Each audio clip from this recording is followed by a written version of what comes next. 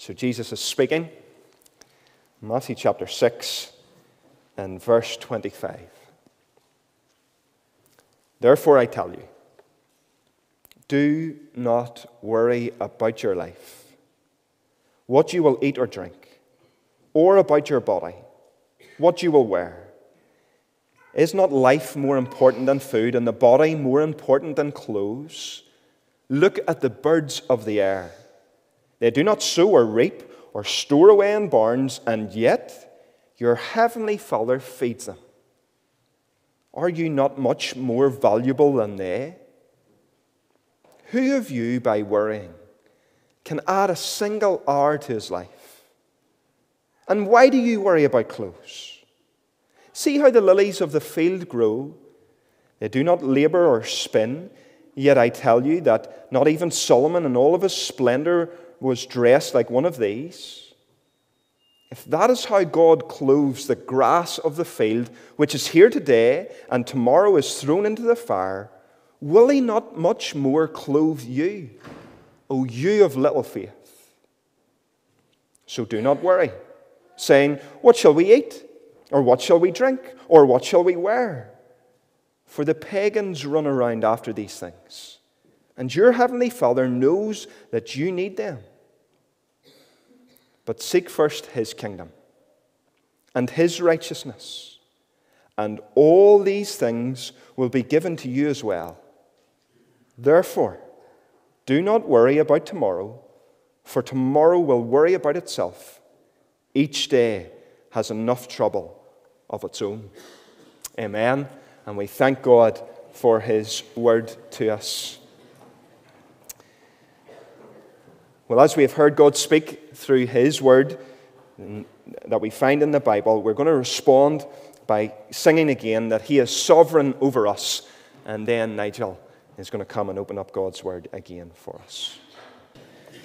Lovely. Well, let's turn together to Matthew chapter 6, those verses that we read earlier, Matthew 6:25, to the end of that chapter. We're going to look at that in a moment or two.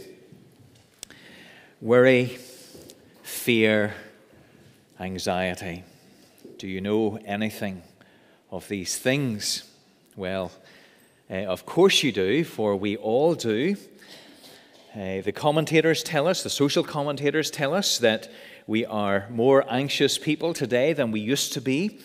We have come out of COVID when our fears have been stoked day after day. We remember the daily COVID death tolls every day on the news and that subtle message that said, you could be next. Now we're living in days of bulging hospital waiting lists, a rising cost of living crisis. We're waiting for the interest rates to go through the roof and the housing market to collapse, and the possibility that the war in Ukraine will spill over into the rest of Europe and go nuclear. And if we manage to get through all of that, then Greta Thunberg will tell us that the climate crisis will get us, even if everything else doesn't. Now, maybe you come in here tonight and you didn't know what we were talking about. You come in without a care in the world, and now your fingers are bitten back to the very bone. Worry, fear, and anxiety. There is lots to worry about, isn't there?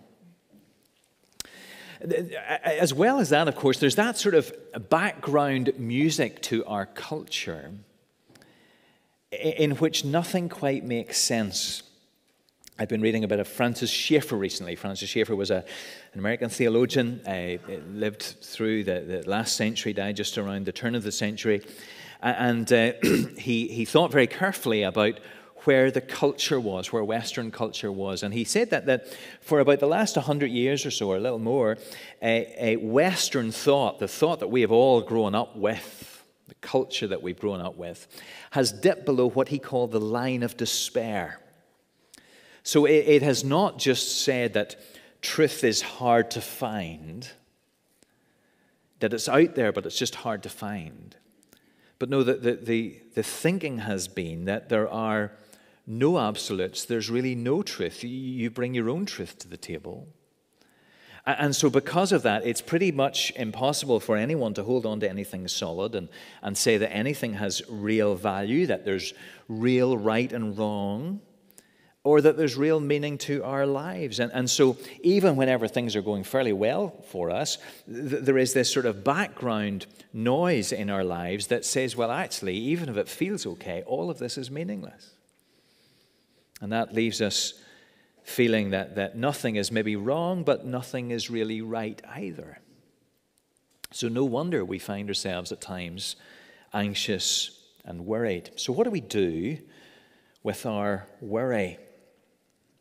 And just to say this is what we're going to look at tonight, and we're not thinking of those more extreme cases of anxiety disorders and so on, and things that we might need to get professional help with. We're thinking about the everyday worries and concerns and fears that one writer said, fill our days and trouble our nights. That was a little phrase that sort of caught me. Worries that fill our days and trouble our nights. We're going to look at what the Bible says about this. We read it earlier, and maybe you think, well, hang on, what does the Bible know about COVID or climate crisis? And it's true, of course, to say that there are lots of things that are specific to our day, but the fact of our worries is just part of the human condition. The object of our fears may change, but the problem of worry is not a new problem at all. It's part of what it means to live in a fallen world. And therefore the Bible does, of course, speak into it. We might know and love David's beautiful psalm, Psalm 139, which begins, O Lord, you've searched me and you know me. And it goes on at the end of that psalm to say, search me, O God, and know my heart, test me and know my anxious thoughts. There's great King David, ruling at the very high point of the people of Israel's experience. And in the quietness of his prayer journal, he speaks to God about his anxious thoughts. And of course, if you read the Psalms, you'll know that many times he names his fears before God. So the Bible has lots to say about fear, anxiety, and worry, and what we should do about it. And we're not going to say everything we should do about it, but some of the things that we should do about it tonight. So a few things to say. First of all, what do we do with our worry? Well, actually, what we do is we do exactly what David does in that Psalm 139, and that is that we bring our worries to the Lord. Now, this might be the most important thing that we see tonight. It's something that I picked up from a writer called Ed Welch as he speaks about fear and anxiety. He's written some wonderful stuff on this. And a little phrase on I think it was a sermon or a talk. The goal is to be able to turn to Christ in the midst of fear rather than extinguish all fears. Now, that's super important. That's a really, really important thing to hear tonight, and maybe something that we want to take away with us. And that's maybe not how we think. We think that the victory, if it's out there, the victory is in the banishment of the fear, and it may well be that that's the case, but actually the real victory is in the bringing of the fear to the Lord. And that's what we see both Paul and Peter telling us to do in their letters. Paul says in Philippians 4 and 6, his famous verse, do not be anxious about anything, but in everything by prayer and petition with thanksgiving, present your requests to God. Where's the victory? It's in bringing the fear to God. We turn to the Lord in the midst of the fear. Same with Peter. 1 Peter 5 and 7. We'll think a bit more about this in a moment or two. But 1 Peter 5 and 7. Cast all your cares, cast all your anxiety on him because he cares for you. Beautiful verse. What do we do with our worries and our anxieties? We bring them to the Lord. So the aim is to bring them, not to banish them. Now let me just, as we begin to go through this, let me clarify something, and that is that this is a peculiarly Christian privilege that we can bring our concerns to the Lord. I mean by that this is something that is promised and open to the believer, the person who has come to know Jesus as their Savior. Wonderful little statement recorded. So these verses that we read in Matthew chapter 6 are largely paralleled in Luke chapter 12. And there, Jesus says some things to the disciples that he doesn't say here in Matthew chapter 6. He says, Luke chapter 12, verse 32, "Do not be afraid, little flock, for your Father has been pleased to give you the kingdom." Beautiful little sentence from the Lord. Can you hear the tenderness with which he turns to his disciples and says to them, "Hey, little flock, do not be afraid. You're my sheep," he says. You're my people. And the Father has given you the kingdom. You've been brought in, he says. It's just full of assurance.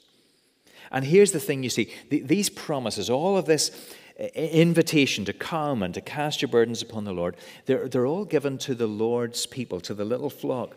So here's what you can't do. You can't say, "Now, I'm not a Christian, and I don't really want to be a Christian, but I want to have someone deal with my worries, and if it has to be God, well, fair enough. If Jesus will deal with my worries, maybe he would deal with my worries without dealing with me, as it were." But no, that's not how it works, because the promises are for the little flock. These things come as part of the relationship that he draws us into. So in other words, to know this invitation to cast our cares upon him, we need to come to him with all that we have and all that we are. So it's for the little flock. This is what's assumed. So what do? We bring our concerns to the Lord. Why can we do this? Well, this is where we get into Matthew chapter 6, because what Jesus does here, he's talking specifically about the concern about money, really, about provision, about having enough to get through clothes and food and so on. And he acknowledges the worry and the fear, and he applies truth to it. And the truths that he applies are generally truths that we can apply to just about any fear. So some things that we can say as Jesus applies truth to our fears. First of all, he points out that worry doesn't do anything. Worry doesn't do anything. Matthew chapter 6, verse 27. "Who of you, by worrying, can add a single hour to his life?" Now there's a dose of cold reality, isn't it? You think about what you sometimes do. You lie awake with some issue going around in your mind, and then you ask yourself, well, now, what did that achieve? Nothing. Doesn't do anything. When we worry, it's often because we feel that we're out of control. But the truth is, we're not in control. We're not in control when we are worrying. We're not in control whenever we're not worrying. We're not in control. God is. And our worrying does not achieve anything in the great economy of God. So worry is a futile exercise. It doesn't add anything. And so we really need to avoid it with God's help. Now, if we can't change anything by worrying, who can? Who can do something about the things that we worry about? Well, the answer is obvious, isn't it? God can. And Jesus here brings all sorts of truths about who God is and how he operates to help us in our anxiety. Next thing he says is that not only does worry not do anything, but God is always at work. And Jesus uses two illustrations here. He's undoubtedly teaching outside, and there are birds and flowers and grass and so on around, and he references both of those.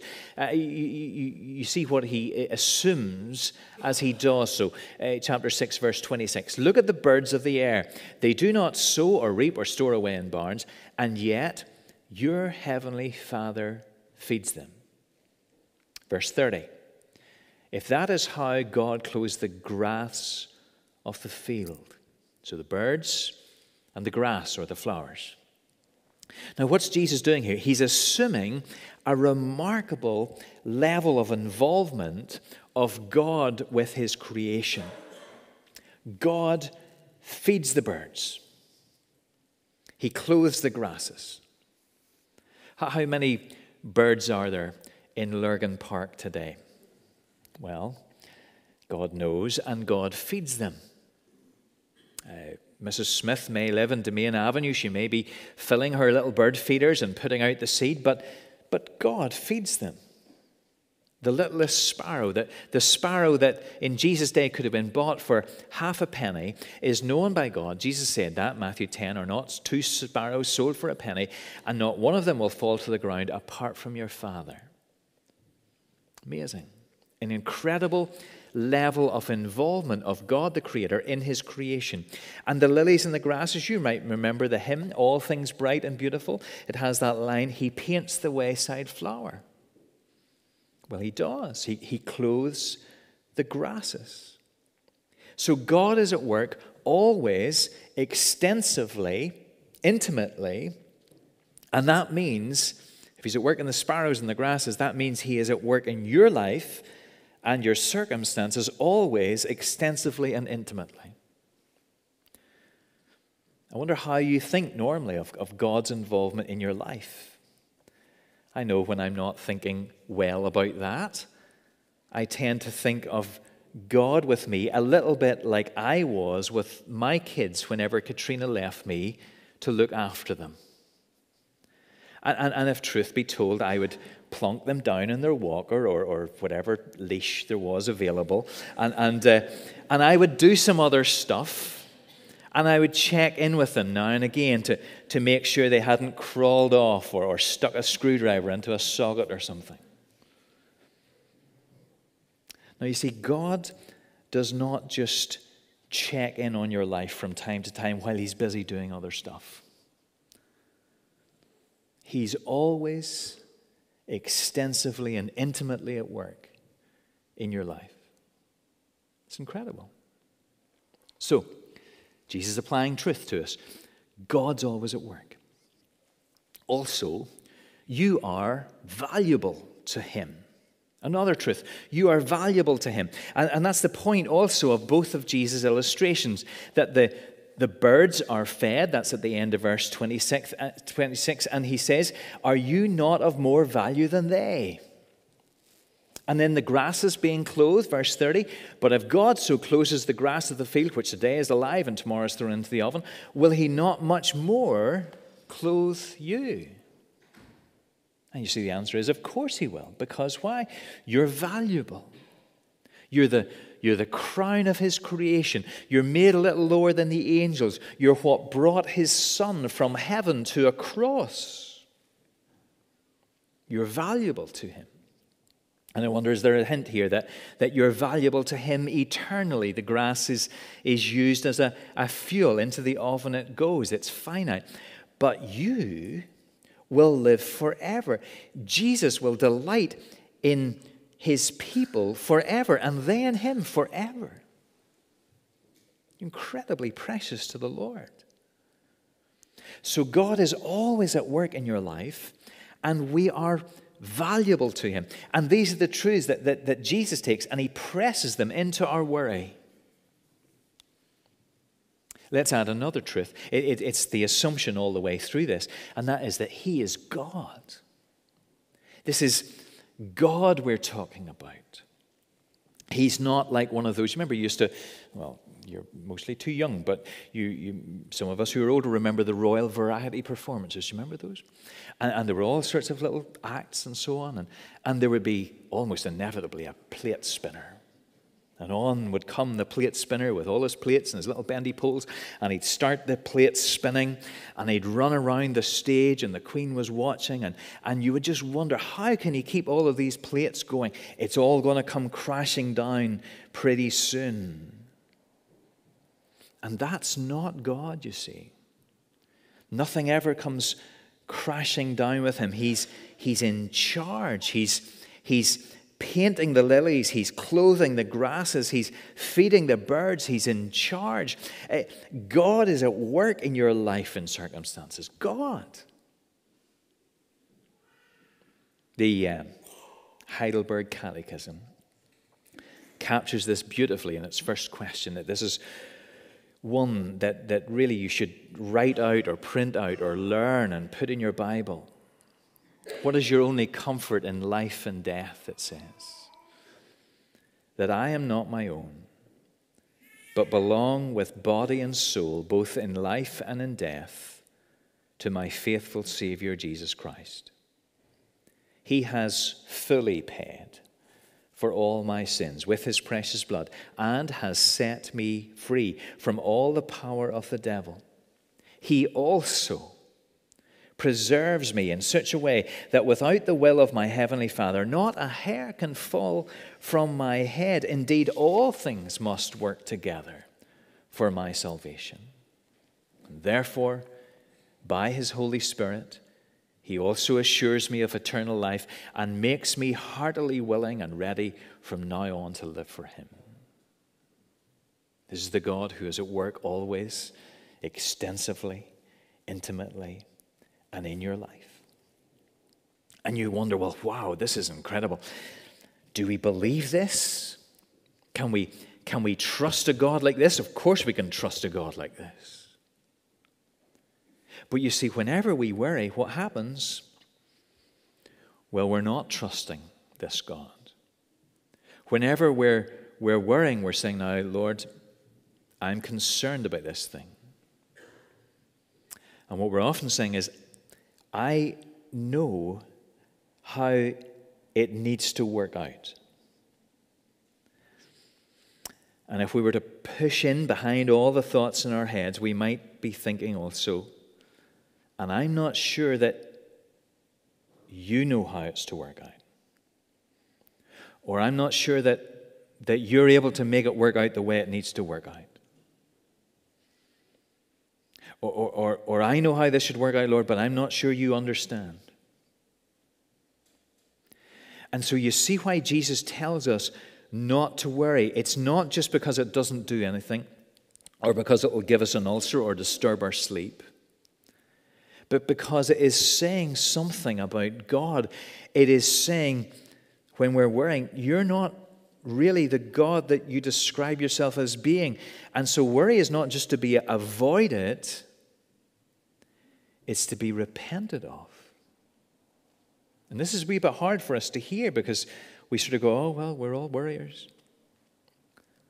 But it's to be repented of because whenever we're worrying, we're not letting God be God. Martin Luther had a friend called Philip Melanchthon. He was one of the reformers. And Martin Luther, Philip was prone to worry. And I searched all over the internet and I found a picture of what happened whenever that happened. Where do you see? Here it is, 16th century. True picture, apparently. And when Philip was worrying, Luther would put his hand on his shoulder and would say, let Philip cease to rule the world. You see what was going on? Luther really knew what was happening. So did Philip. When we're worrying, we're saying, now, Lord, you're not in charge the way that you need to be in charge. I'm going to be in charge here because I know how this is to work. I'm ruling the world. I'm ruling my life. And you see, whenever we're worrying, as Luther could see, we're taking the role of God. And that's not our place. You see, we say don't worry to people all the time, don't we? And it's a good thing to say. It's an expression of encouragement or solidarity or concern. But you see, with Jesus, it's not like that. It's a command here. And so whenever we find ourselves worrying, which is often, we do need to repent of it and say to the Lord, oh Lord, I'm sorry for not trusting you, not believing you. Not knowing that you know all about this, that even this difficult thing that has reared up in my life is not a surprise to you. You've allowed this to come here. Now, that doesn't mean we don't pray for deliverance and help or escape or a change in what's going on. Remember Jesus in the Garden of Gethsemane? He looks into the abyss of God's judgment against sin. And he sees not just what might happen, but what will happen. And he says, if if possible. He prayed that there might be another way. Very appropriate to do that, of course. But all the way through, he trusts his Father. Nevertheless, not my will, but thine be done. You see, the opposite of worry is trust. And we can trust a God who really is God, who is good, who's at work in our lives, and to whom we are amazingly valuable. So here's Jesus, you see, pushing these truths into our worry. What is required? Last thing here. What's required? Well, what is required of us, therefore, with our worries is for us to humble ourselves, to acknowledge that God is God and that we are not. And that's how Peter introduces the idea of casting our cares on the Lord. 1 Peter 5, verse 7. And that verse, 1 Peter 5, verse 7, is preceded by verse 6, which is on the screen there. Humble yourselves, therefore, under the mighty hand of God, so that at the proper time he may exalt you. And then here's verse 7. Casting all your anxieties on him because he cares for you. You see, we jump in at verse 7, don't we? Cast all your anxiety on him. But it begins with humbling ourselves to say, Lord, you're God, and we're not. Now, this is again an insight of Ed Welch's. He points out that we often just go straight to verse 7, but we need to recognize that God is God. That's a very important first step. Ed Welch says this: we cannot cast our cares on him until we have recognized that he is God and we are his servants who have also been elevated to become his children. What Ed Welch does is he recommends that we, as we're working through these sorts of things, that we write out Scripture in our own words. He says it's a really good practice to do. And so we take it and we sort of unpack it and apply it to ourselves like that. This is how it gives an example of doing that with these verses. I'm going to read this. It's a little bit longer, but it's really helpful. So this is his expansion of 1 Peter 5, 6 and 7. Humble yourself before the Lord. This shouldn't be too difficult. After all, he is God and King and Lord of all. He's the Creator. You belong to him. The creature is the possession of the Creator. Humble yourself before your King. And here is one way to express this newfound posture of humility. Cast your cares on him. Did you catch that? When you come humbly before the King, he reveals his unlimited love. Would you have thought that? He actually wants you to cast your burden on him. You were never intended to carry those burdens alone. He is the mighty God who never leaves. You can trust him. And this casting is no mere act of your will. It comes as you know that he is God and you are not.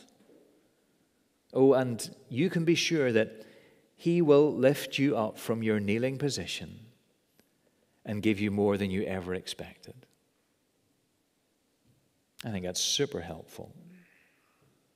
So what do we do? I'm going to wrap up, but what do we do whenever we find ourselves worrying next? When we feel ourselves to be anxious, when we're afraid? Well, we don't seek to banish our fears, to sort of stoically push our way through them, pretend they're not there. We bring them, rather, to this Jesus. That means that we talk to him, we pray to him. Might be as we're driving along, might be as we're kneeling at the side of a bed, but we talk to him. That may need to start with repentance. It usually would for me.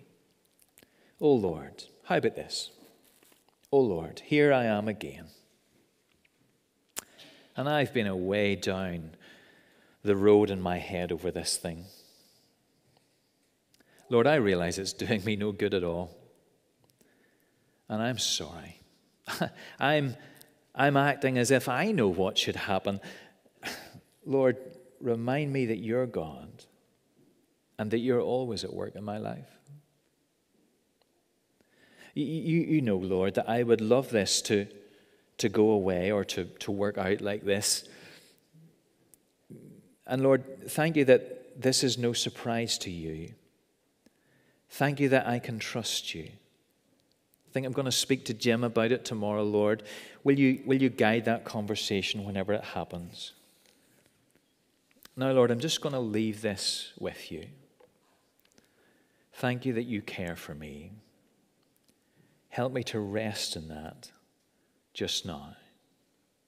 And thank you that the Lord Jesus trusted you fully. It's in his name I pray. You see, when we do that, then we can go on with seeking first his kingdom. Isn't that what Jesus says at the end of Matthew chapter 6? Trust the Lord and get on with. Sometimes we just get stuck in our worries and say, well, I'll sort out the kingdom whenever I'm finished with the worry. But no, we bring it to Jesus and we get on with seeking first his kingdom. Now, if you're anything like me, you might need to have a prayer like that on repeat in your head. You might need to write it out and turn to it often through the day. But this is what we do. It's not all that we do, but we don't not do this. We bring our worries to him. We're just about done. Let me go back to the little flock. Beautiful picture, really caught me this week. Some of us here or some of us listening might not yet be Christians, and you don't have this yet. You don't have one to turn to who's like this, like a shepherd. A shepherd who cares for you, who died for you, who said, trust in God, trust also in me. You don't have them, but you do want them, don't you? Isn't there something in your heart that cries out for him? Because, you see, you were made for him. And the great thing is you may have him because he invites you.